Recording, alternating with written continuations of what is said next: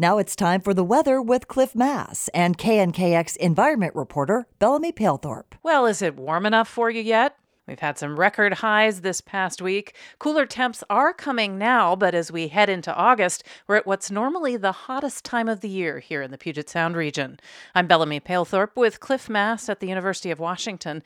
He's going to tell us about the extreme heat of eastern Washington right now, also where it's coolest at this time of year and why. First, Cliff, let's hear your forecast. Well, Bellamy, today's going to get up into the mid-80s, but a cooling trend is coming up, especially on Monday. Tonight, a weak disturbance will move through the region, and I expect marine air to come in and temperatures to drop to around 80 on Saturday, still pretty sunny. Maybe a little bit warmer on Sunday, but the world ends on Monday. A stronger disturbance moves in. Temperatures are going to drop back down to the lower to mid-70s, maybe even a few sprinkles, partly cloudy skies, so you'll really know the difference on Monday.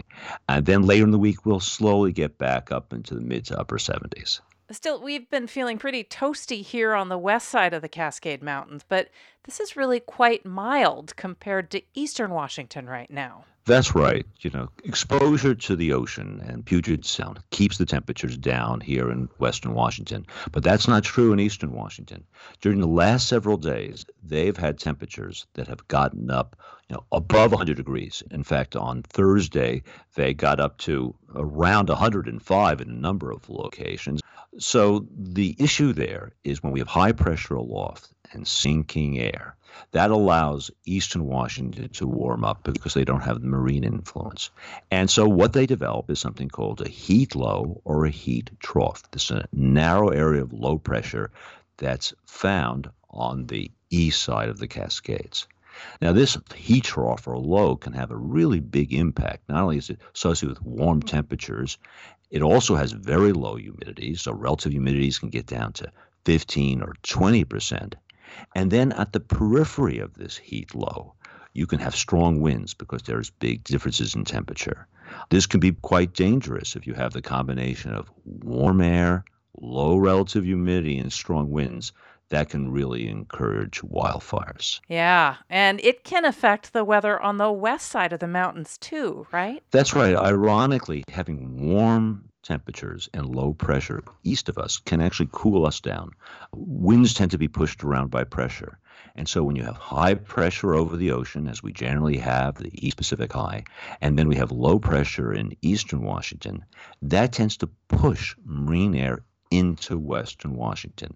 And in fact, we've seen that several times this summer, and it's going to happen again over the weekend as that marine air comes into us. And that's part of what explains the pretty amazing variation you can get, even on the west side, in the temperatures from one locale to another. Exactly. I've gone around with students measuring temperatures around the region, or I've looked at the observing sites, and we have startling differences in temperature. So if you're a little bit hot and you're in Seattle, there's something you can do. You can go to the water. So on these very warm days, let's say it's 85 degrees at SeaTac or the University District, it might only be 68 or 70 near the coast if you're at Chill Shoal or West Seattle near the water. So going to the water around here can bring down the temperatures 10 or 15 degrees in one of these hot days. So it's a good thing to keep in mind. Also, another cool place is by Lake Washington. We tend to get something called a sound breeze. Northerly winds develop during the afternoon.